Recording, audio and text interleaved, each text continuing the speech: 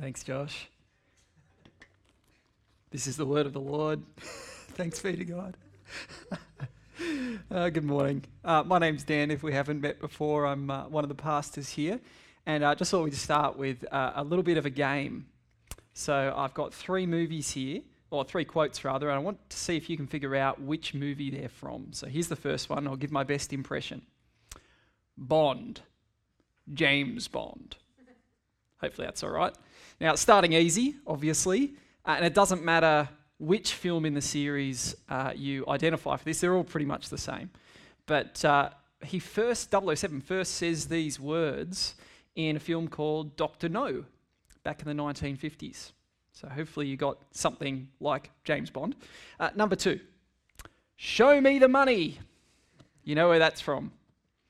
It's from a classic of the 90s called Jerry Maguire. And now our third one, our final one that just is one word. It's the opening word of the film. Rosebud. Do you know where that's from? Saw a couple of nods here on the live stream. Citizen Kane, a masterpiece of black and white cinema. Now, hopefully you got a couple of those. But these three films have something in common. What they have in common is that I haven't seen them. I'm an English teacher. I should know these things, but I haven't. Well, I used to be an English teacher, rather. But I haven't seen these films. They're famous. They're very quotable. But all I can really tell you about them is a famous quote or a famous scene. Maybe you're the same. And I think that for many of us, it might be similar when it comes to the biblical account of Gideon.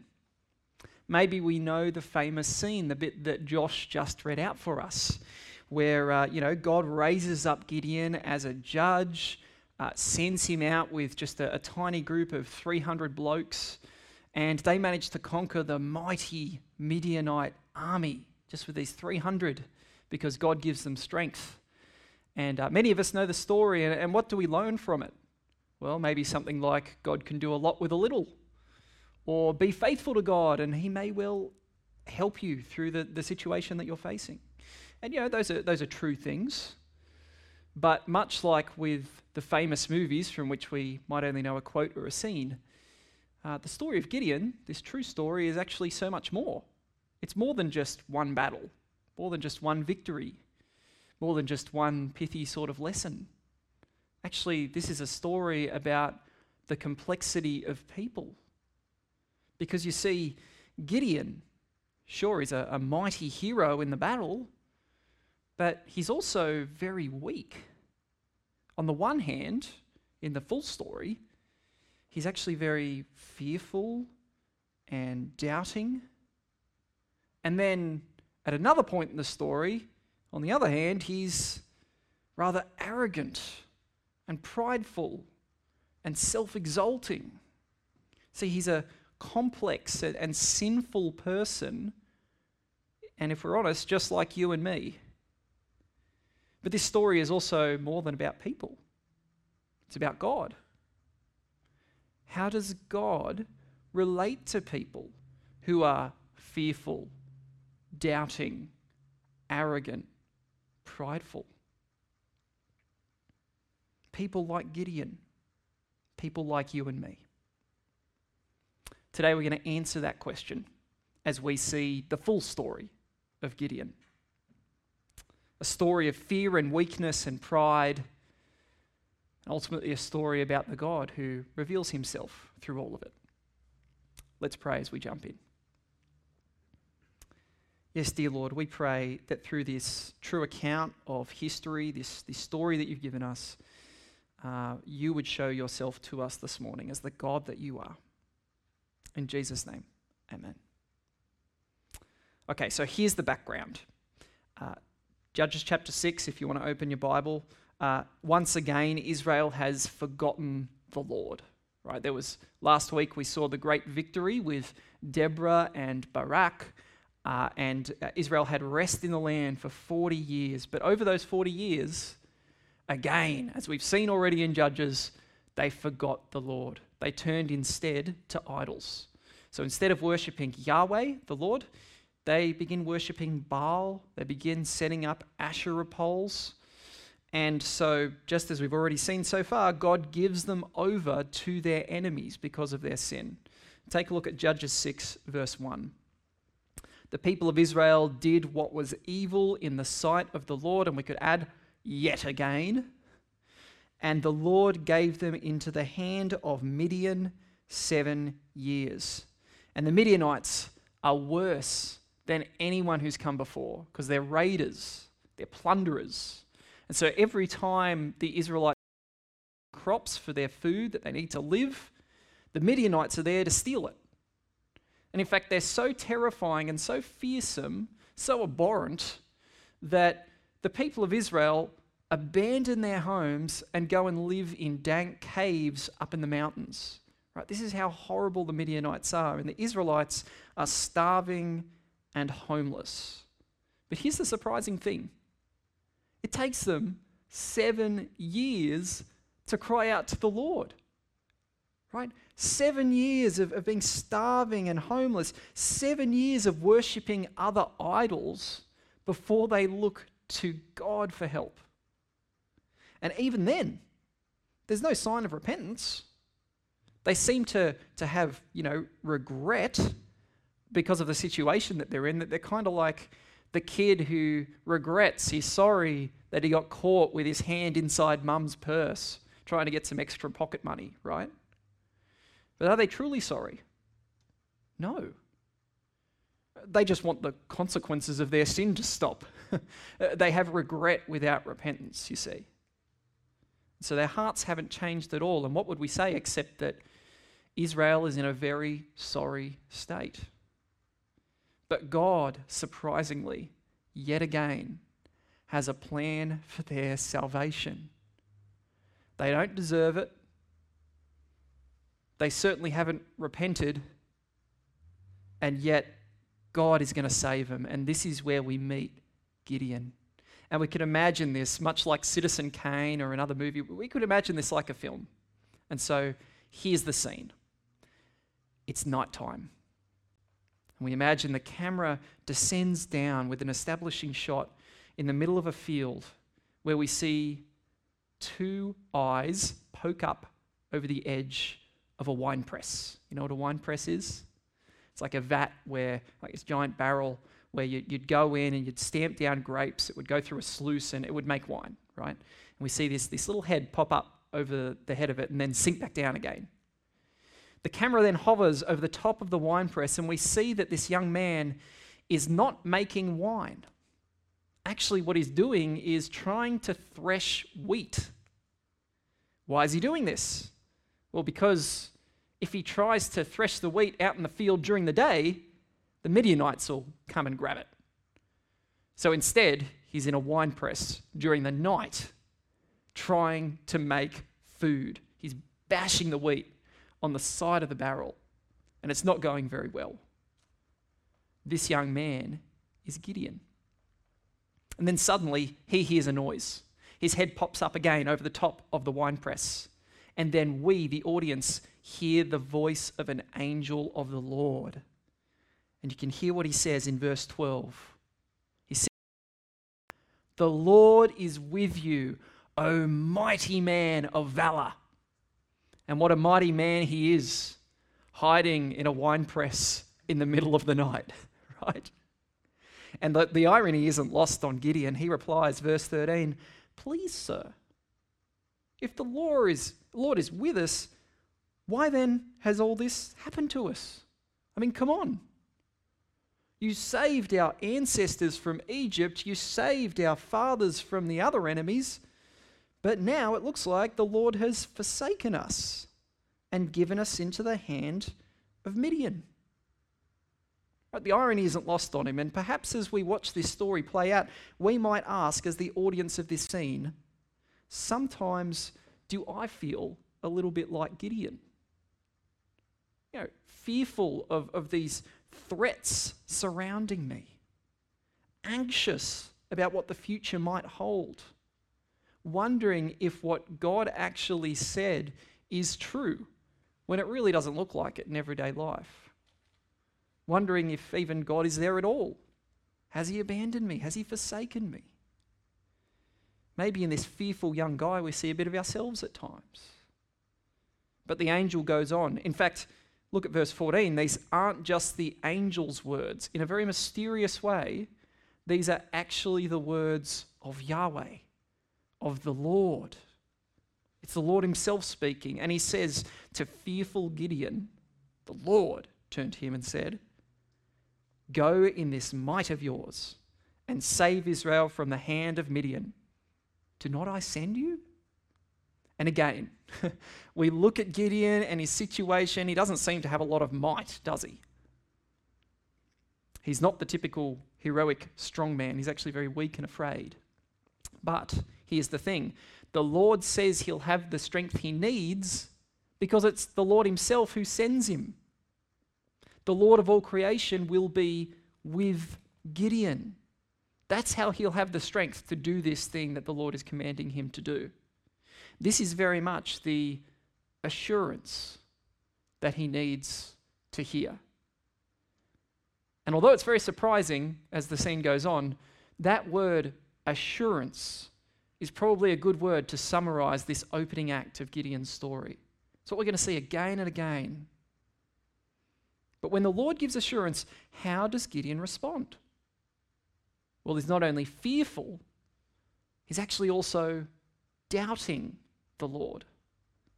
The conversation goes back and forward, right? Gideon says, "Well, I can't do it." And the Lord says to him, "But I'll be with you." And then Gideon says, "Yes, but I'm the weakest guy from the weakest tribe, from the weakest clan in all of Israel." And the Lord says, "But I'll be with you." The conversation keeps going back and forward like this. The Lord assuring and Gideon doubting. In fact, Gideon even asks God, "Look, give me a sign that this is true. Give me a sign that you're really speaking to me." And graciously, the Lord does. He does this miracle kind of like with Moses. You might have heard some of those undertones there of doubting and fear as he talks with God. There's this sign with fire where he burns up this food in front of Gideon with this miraculous fire. And all of a sudden, doubting Gideon realizes who it is that's speaking to him. This really is the Lord. And Gideon here doesn't just fear for his circumstances, he actually fears for his life. Because this is the Lord that he's been doubting. And this is the Lord who could snuff him out in an instant. But what happens? Verse 23, take a look. The Lord reassures him yet again. He says, "Peace be to you. Do not fear, Gideon. You will not die." And so Gideon there builds an altar and he calls it "The Lord is Peace." Now, what a beautiful thing to know the reassurance of the Lord in the midst of our fears and doubts. And notice that, God doesn't wait for Gideon to overcome his fear or overcome his doubt before he gives his assurance. Actually, he gives him reassurance anyway. But also notice that this reassurance is not just to give him like a warm, fuzzy feeling so he feels good inside. It's actually for a purpose. Remember, the Lord is commanding Gideon to do something. As the scene goes on, it's first something small. He wants Gideon to go and take down the idols that are in his dad's backyard, Joash's backyard. He wants him to tear down the idol of Baal and tear down the Asherah pole. And it's a small thing in one sense, but he has to go against his culture, against his family. It's going to take courage. And does he do it? Well, yes, sort of. He's still afraid, so he only does it at night. And then the next morning when everyone finds out, they're all pointing fingers, he sort of sinks to the back of the crowd, hoping not to get found out. He still does it though. And then the Lord commands him, of course, to do the big thing, to go and take on the Midianites. And in verse 34, we see that the Lord gives him everything that he needs to do it. He clothes him with the Holy Spirit. And then he, with Gideon's help, gathers a mighty army of Israelites around him. They're all set for battle, right? God's given him all he needs. But then the camera takes us to a small room, and again, it's nighttime. We see Gideon in this room alone with his hands up like this. He's praying to the Lord, and we sort of have to like turn up the volume on the TV to hear what he's saying. What's he praying to the Lord? Is he praising God because this great victory is going to come? Well, no. Actually, he's asking God for yet another sign that this is true.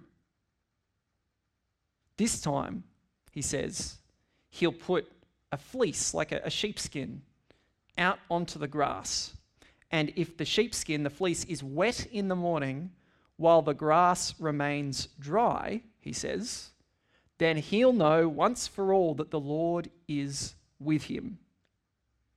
Now, step back from that scene for a moment and imagine that, you've given someone all the assurance that God has given to Gideon at this point. All the words, all the time, all the patience. God even sends a miraculous sign already. What would you want to say to Gideon at this point if you were in that position? Mate, what's your problem? Why don't you get this? Why can't you just trust me? But what does God do? Take a look. He graciously gives his assurance yet again. It's almost unthinkable. Gideon is still very much in fear and doubt after all that the Lord's shown him, and yet God again reassures him. And surely now he knows that God is with him, right?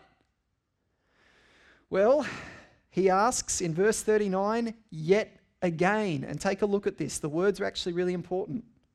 He says, let not your anger burn against me. Let me speak just once more. Please let me test just once more with the fleece. And that word test is a very significant word because Gideon, as an Israelite, would have known the words of Moses back in Deuteronomy chapter 6, verse 16, where Moses said, you shall not put the Lord your God to the test. But here he is, speaking to the Lord, literally saying, I'm going to test you. Oh my goodness. He's not just afraid and doubting anymore. He's actually sinning, right? He's demanding for the God of the whole universe to give him more proof because what he's given so far isn't good enough. Think about it. He's actually putting himself in the place to judge whether God is faithful or not. That's sin. That's rebellion. And yet, the irony is, some people see this scene with the fleece not as an example of sin, but actually as a model to follow. They say that this is something about how God gives guidance, right? So how do you know what God wants you to do? Well, you sort of lay out a fleece, right? You ask God for a sign. You ask God for confirmation. And it's not wrong to ask God to help us know, to help us have assurance of something. But, sometimes it sounds like we're asking him for a sign or a signal because he hasn't given us enough. Much like Gideon. It could be something like, God, if this is what you really, really want me to do, and I know it says to do it in your word, but if this is really what you want me to do, then give me an open door so that I can walk through it. Right? Or something like, God, if this is the person that you really want me to be with, then give me a dream or a sign or a feeling of peace inside me or something like that. And the Lord loves to give us peace in our spirit. He does. But here sometimes that when we ask for these things, we're actually demanding proof from the Lord for something that could be clear to us from another way, whether it's from his word or applying the wisdom of Scripture to our circumstance. See, the fleece isn't a model of guidance. It's actually an example of sin. It's putting the Lord to the test. And so again, what would you want to say to Gideon at this point? Maybe something like, look where your fear and your doubt have gotten you, mate. You're now sinning against God. You're putting yourself above him. You're not the judge of God. And what would we want God to do at this point? Well, the Lord, just dump him. Start with someone better. But here is the love of God. He assures Gideon, yet again. When Gideon wakes up the next morning, indeed, this time, just as he asked, the fleece is dry and the grass has remained wet from the dew of the morning. See, even when Gideon's doubt and fear lead him into sin, God still mercifully gives assurance. He's still there to say to Gideon, I am with you. I'm going to work through you for my plan of salvation. I am everything that you need. And is that something that you need to hear this morning? Do you need to hear this reassurance from God? Because, let's be honest, here we are still in lockdown, and for many of us it's been a struggle, hasn't it?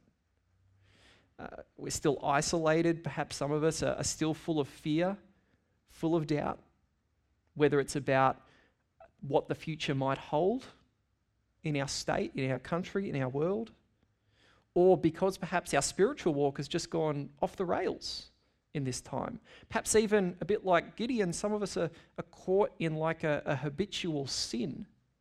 And we think, gosh, I'm so distant from God. What must he want to say to me now at this point? Well, hear this. If you are in Christ, then God longs to reassure you. Jesus longs to give you assurance. And not just with a nice fuzzy feeling, but to give you the reassurance of his promises in Scripture. Like, for example, John 1:12. This is a verse that I memorized a long time ago, and it's got me through a lot. John 1:12. Yet to all who did receive him, to all who believed in his name, he gave the right to become children of God. Hear that promise. If you're in Christ, if you have received Jesus, if you're trusting him, believing in him for the forgiveness of your sins, then what are you? Are you abandoned by God? Are you disowned by God? No. He has given you the right to be called his child. He'll never leave you. He'll never abandon you. He has love for you as a son, a daughter, an heir of all the inheritance of his kindness to come. What about this one? Romans 8:38-39. For I am sure that neither death nor life, nor angels, nor rulers, nor things present, nor things to come, nor powers, nor height, nor depth, nor anything else in all creation will be able to separate us from the love of God that is in Christ Jesus our Lord. Now, has that truth changed? Is that promise broken? No. God loves to reassure you, fearful, doubtful, sinful brother or sister. He loves to reassure you again and again and again. I mean, think about in a healthy marriage, right? Say for me and Sky, my wife, right? Let's say that one day, whether it's today or sometime in the future, Sky comes to me and she's just feeling out of sorts, right? For whatever reason. And she wants reassurance that I love her. What am I going to do? Am I going to say something like, why are you worried about that? I told you on our wedding day that I love you. I made all those vows. Don't you remember those? I don't need to tell you again and again. Get over it. Am I going to do something like that? I hope not. I'm not going to do that. And nor is the Lord going to do that to us. Just like with me and my wife or in any healthy marriage, I love telling her that I love her. And I hope that I continue to tell her that I love her until our dying day. The Lord is the same. He loves to reassure us in our weakness. He has an eternity of love for you. And not because of how good you are, but rather because of how good his son Jesus was in your place. God still loves you. He's still using you as a part of his plan for salvation. He's still working for your ultimate good and for his glory. And so if you are weak, fearful, doubtful, sinful, go back to the promises of Scripture and find the beautiful reassurance of the Lord. Now, Let's unpause the Gideon story. And we're going to fast forward through a bit here, the bit that Josh read for us, the famous part that many of us know, but here's just a little glimpse of the scenes that flash past in case you've forgotten, right? Gideon has this huge army ready to fight with him, but God says, it's too many. I want you to whittle it down. And so he gives, two ways of whittling it. The first is send everyone home who's afraid, and 2/3 of them leave. There's 30,000, 2/3 of them go. And then he says, still too many, send home everyone who drinks from the river in a certain way. And now that almost all the rest of them go home, it's only 300 left. 1% of the original number. And why does God do this? Well, you can see it there in chapter 7, verse number 2. The people with you are too many for me to give the Midianites into their hands, lest Israel boast over me, saying, my hand has saved me. Do you hear why God's doing this? So Israel wouldn't boast. They wouldn't think that they're the clever ones, they're the strong ones who have made this happen. It's God. Only God could lead an army of 300, really just a group of blokes, to take on an army of over 120,000. Only God could do that. And so then the story plays out. Gideon and his 300 go in, and it's an exciting battle, and the enemies are all turning their swords against each other because the Lord has sent confusion. And finally, they're victorious. In fact, barely lifting a finger. There's no record of them having to kill anyone. God takes the 300 and has victory over the mighty Midianite army. And remember the point. The point is not just that God can do a lot with a little. It's actually that it's the Lord who's done this great thing. Not Israel, not Gideon. He saved them. And so they need to trust and follow him. That's the point. Which is why it's really, really curious when before the battle begins, Gideon gives the command for all the soldiers to shout something out. Take a look, chapter 7, verse 18. Maybe you heard Josh pause on it in the reading, which I thought was very good. He says, for the troops to call out, for the Lord and for Gideon. Now, does that sound right to you? There's something there that's, well, maybe it's not outright wrong, but it's just a little hint at something perhaps going wrong here. And now as we stop the fast forward and we press play on the movie, here's what we're about to see. If assurance was the theme of the first act, the theme of the second act, the final act, is arrogance. And so let's see the scene here. Gideon and his 300 men, having conquered the Midianites, they've pursued them, chased them out. Now they're pursuing them out into the wilderness, all the scattered remains of their army. They're exhausted, they're hungry, and so what they do is they roll into a city called Succoth, and they go there looking for food. Right now, Succoth are sort of an ally. They would benefit from the Midianites being destroyed, but the city officials, when they see Gideon and all his troops, they say, well, no, we're not giving you a scrap of food. Oh, why not? Because you haven't conquered the Midianites yet. You've chased them around, you've killed lots of them, great, but the kings are still out there. They're not done with yet, and so we don't owe you anything until you actually beat the Midianites completely. Now, that's a bit mean, isn't it? These starving, exhausted troops that have just won a battle that you didn't even fight in. That's pretty mean. But get a load of how Gideon responds to them and see if you can detect a bit of a change of character here. Take a look at Judges 8, verse 7. Well then, Gideon says to the elders and officials of Succoth, when the Lord has given Zebah and Zalmunna, that is, the kings of Midian, into my hand, here's what I'll do. I'm going to come back, and I will flail your flesh with thorns of the wilderness and with briars. Do you hear what he's saying? Hey, when this is all done, mark my words, I will have my vengeance. I'm coming back here and I'm going to whip you guys with thorns. Now, does that sound like the fearful, doubting guy from before? Something has changed here. And in fact, Gideon comes to another place. He moves on from Succoth to a place called Penuel. And he finds the same problem. They don't give him any food. And so he threatens to come back there as well and tear down their tower. Something's changed here. Something's very wrong. And it gets worse. See, verse 14, Gideon finally overtakes the kings of the Midianites. And on his way back from victory, he finds a young man from that first town, Succoth, right? And he kidnaps him. He kidnaps the guy and takes him into an interrogation room. And then he demands, like, bad cop, write down all the names of the elders and the officials of Succoth. Every one of them, every name. Write them down.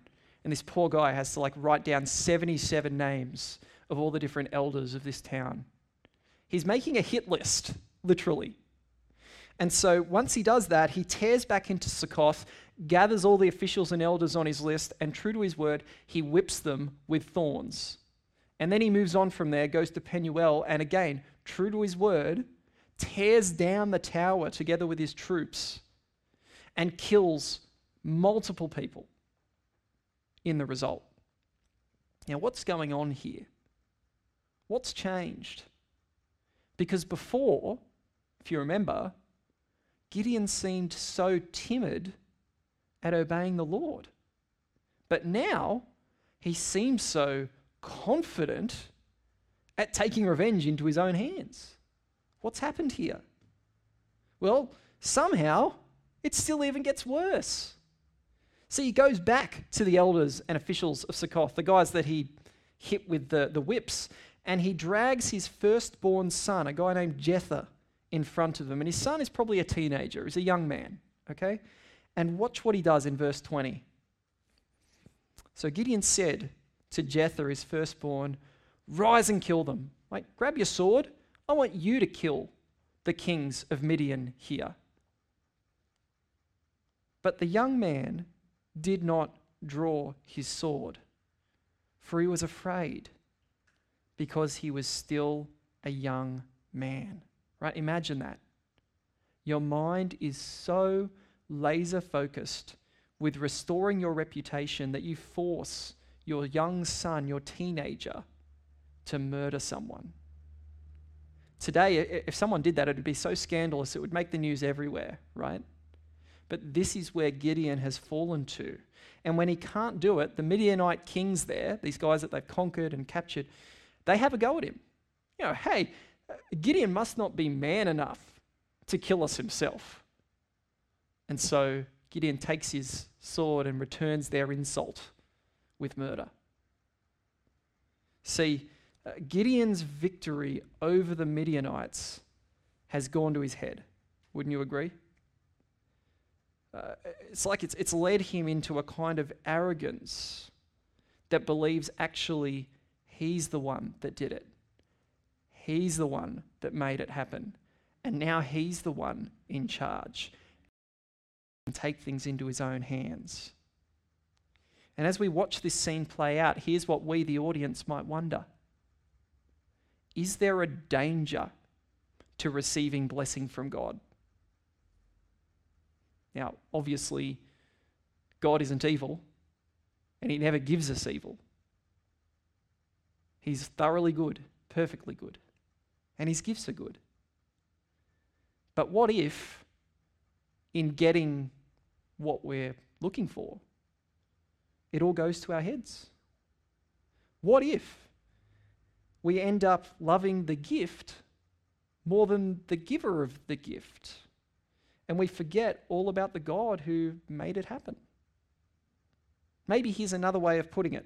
What happens when we're given something good which we didn't earn, which was just a gift? Well, our sinful human nature is often that we forget that we didn't earn it. We instead remember or start to think that actually we were the ones that made this happen. Like, for example, there's a famous experiment that a group of psychologists did a number of years ago called the Monopoly experiment. This is often used sometimes as a sort of a political metaphor, but I'm not using it that way here. The Monopoly experiment, basically what they do is they get two people to play the game of Monopoly against each other. They're in for a great time, aren't they? And one of them would start with lots of money. They'd be the rich player. So they'd start with lots of money, and every time they go around the board and pass go, they'd get more than just the $200 or whatever. They'd get boatloads of cash. And the other player, we'll call them the poor player, they start with much less money, and every time they pass go, they only get a pittance. And so obviously the rich player is going to win, right? They've got all the money, and they get even more every time they go around. Now at first, when they start the game, the rich and the poor player, they kind of know what's going on, and yeah, we get the jig's up. And they sort of laugh together. The rich player laughs with the poor player because, of course, why am I going to beat you? Just they've set it up. That's how it is. They've given me this stuff that I didn't earn. But as the game goes on, here's what the psychologists observe. Almost every single time, the laughter would transform into confidence, right?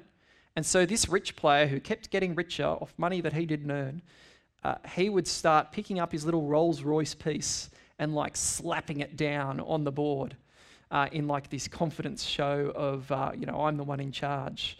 And then sometimes he'd even pick up the poor player's piece and begin moving it for them when the poor player didn't want to go. And then the really surprising thing, in some of these studies, at the end of the game, the psychologist would ask, well, rich player, what made you win? And if the game went on for quite a long period of time, then sometimes the rich player would say, the reason I won is because I'm the better player. You see, this is human nature, actually. We forget the things that we've been given, which we didn't earn, and we start to think, actually, I'm the one that made it happen. We tend to forget how actually it's God who gives us life and breath and strength to do absolutely everything that we do. And for those of us in Christ, we often forget that it's not our good works that have earned our place before God.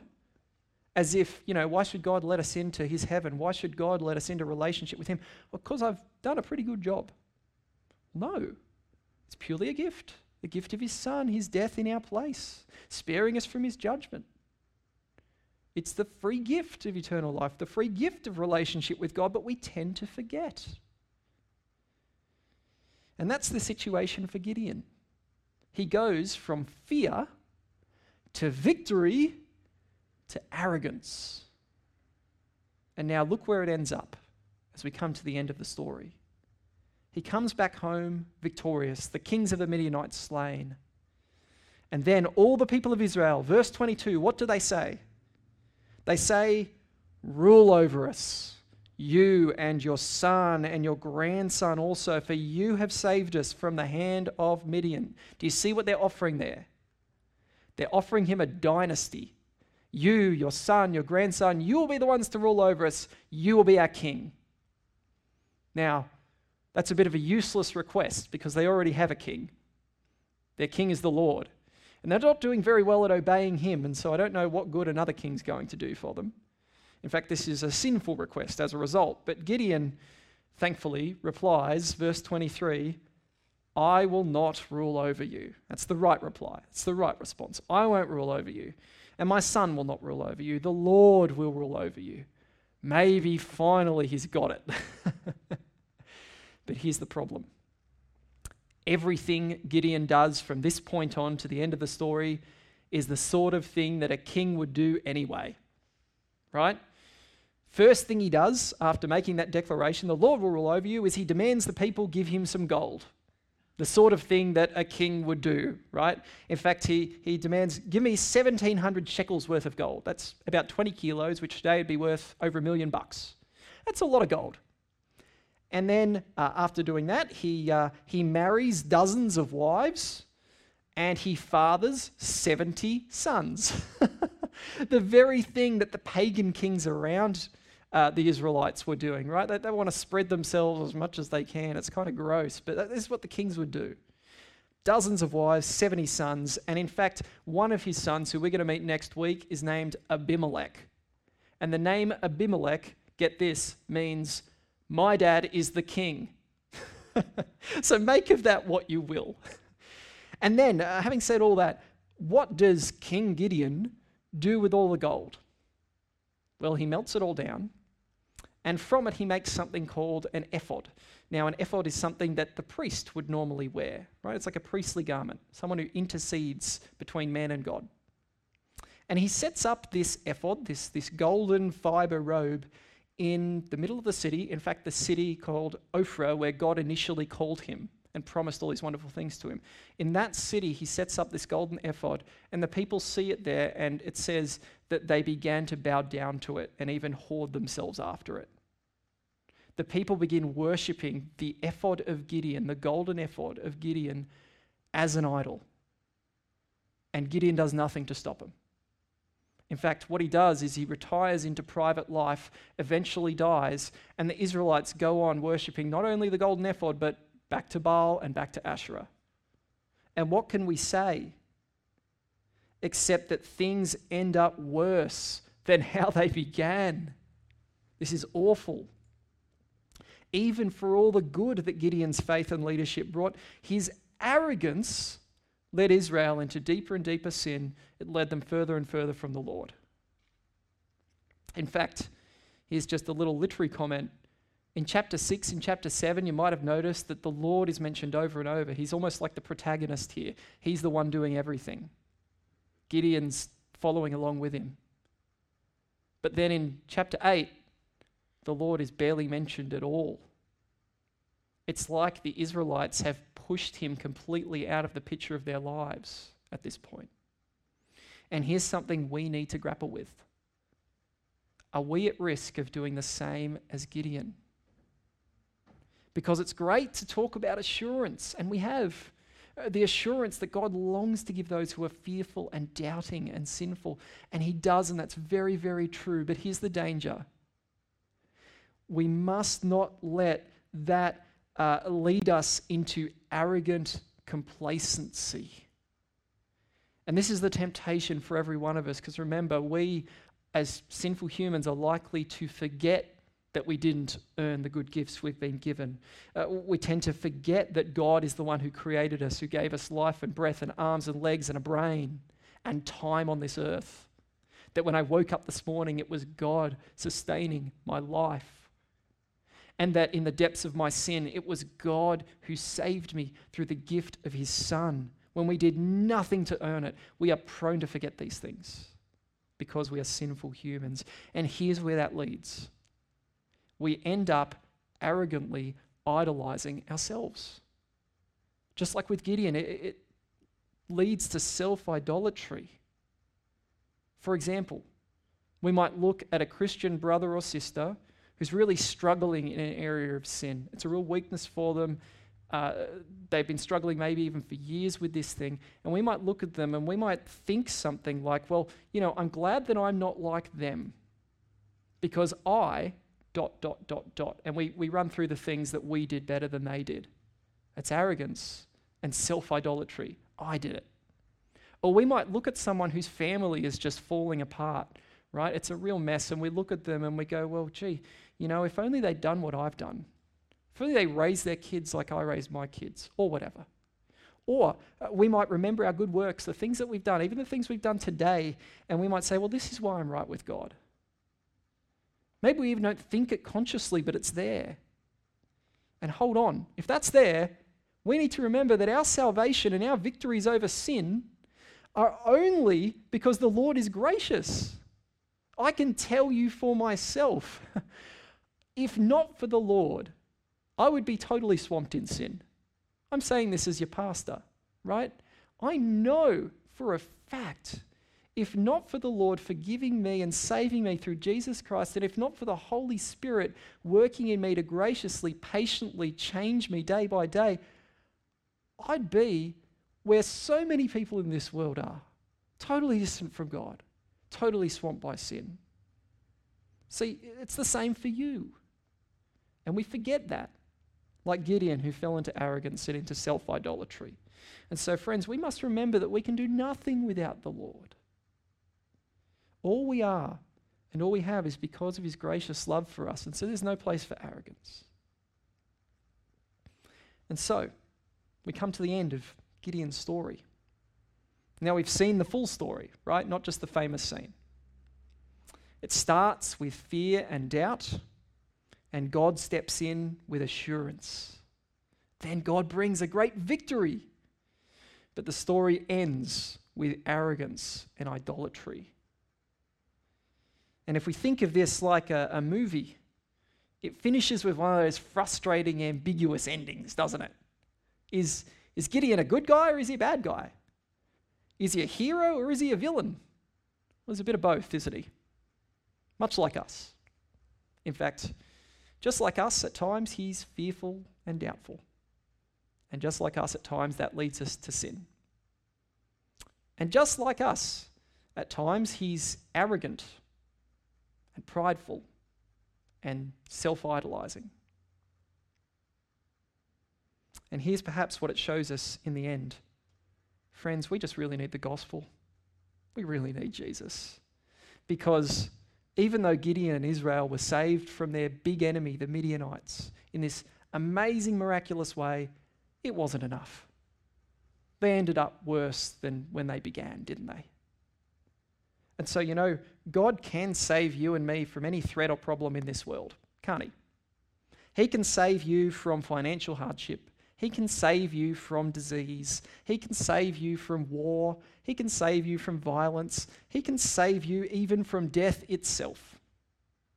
But just like with freedom from the Midianites, these things aren't the true enemy. If God saves us from those things, we may still end up worse than before, more distant from him than ever before. The true enemy, in fact, is within. It's our idolatrous, self-exalting hearts. This is why God has to give us a better kind of salvation, the gospel, the good news of Jesus. He came to save us even when we were fearful, weak, doubtful, sinful.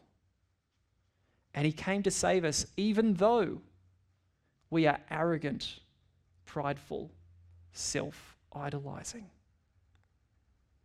Jesus died on the cross, taking all of our sin, all the judgment of God that we deserve, so that we can truly be saved.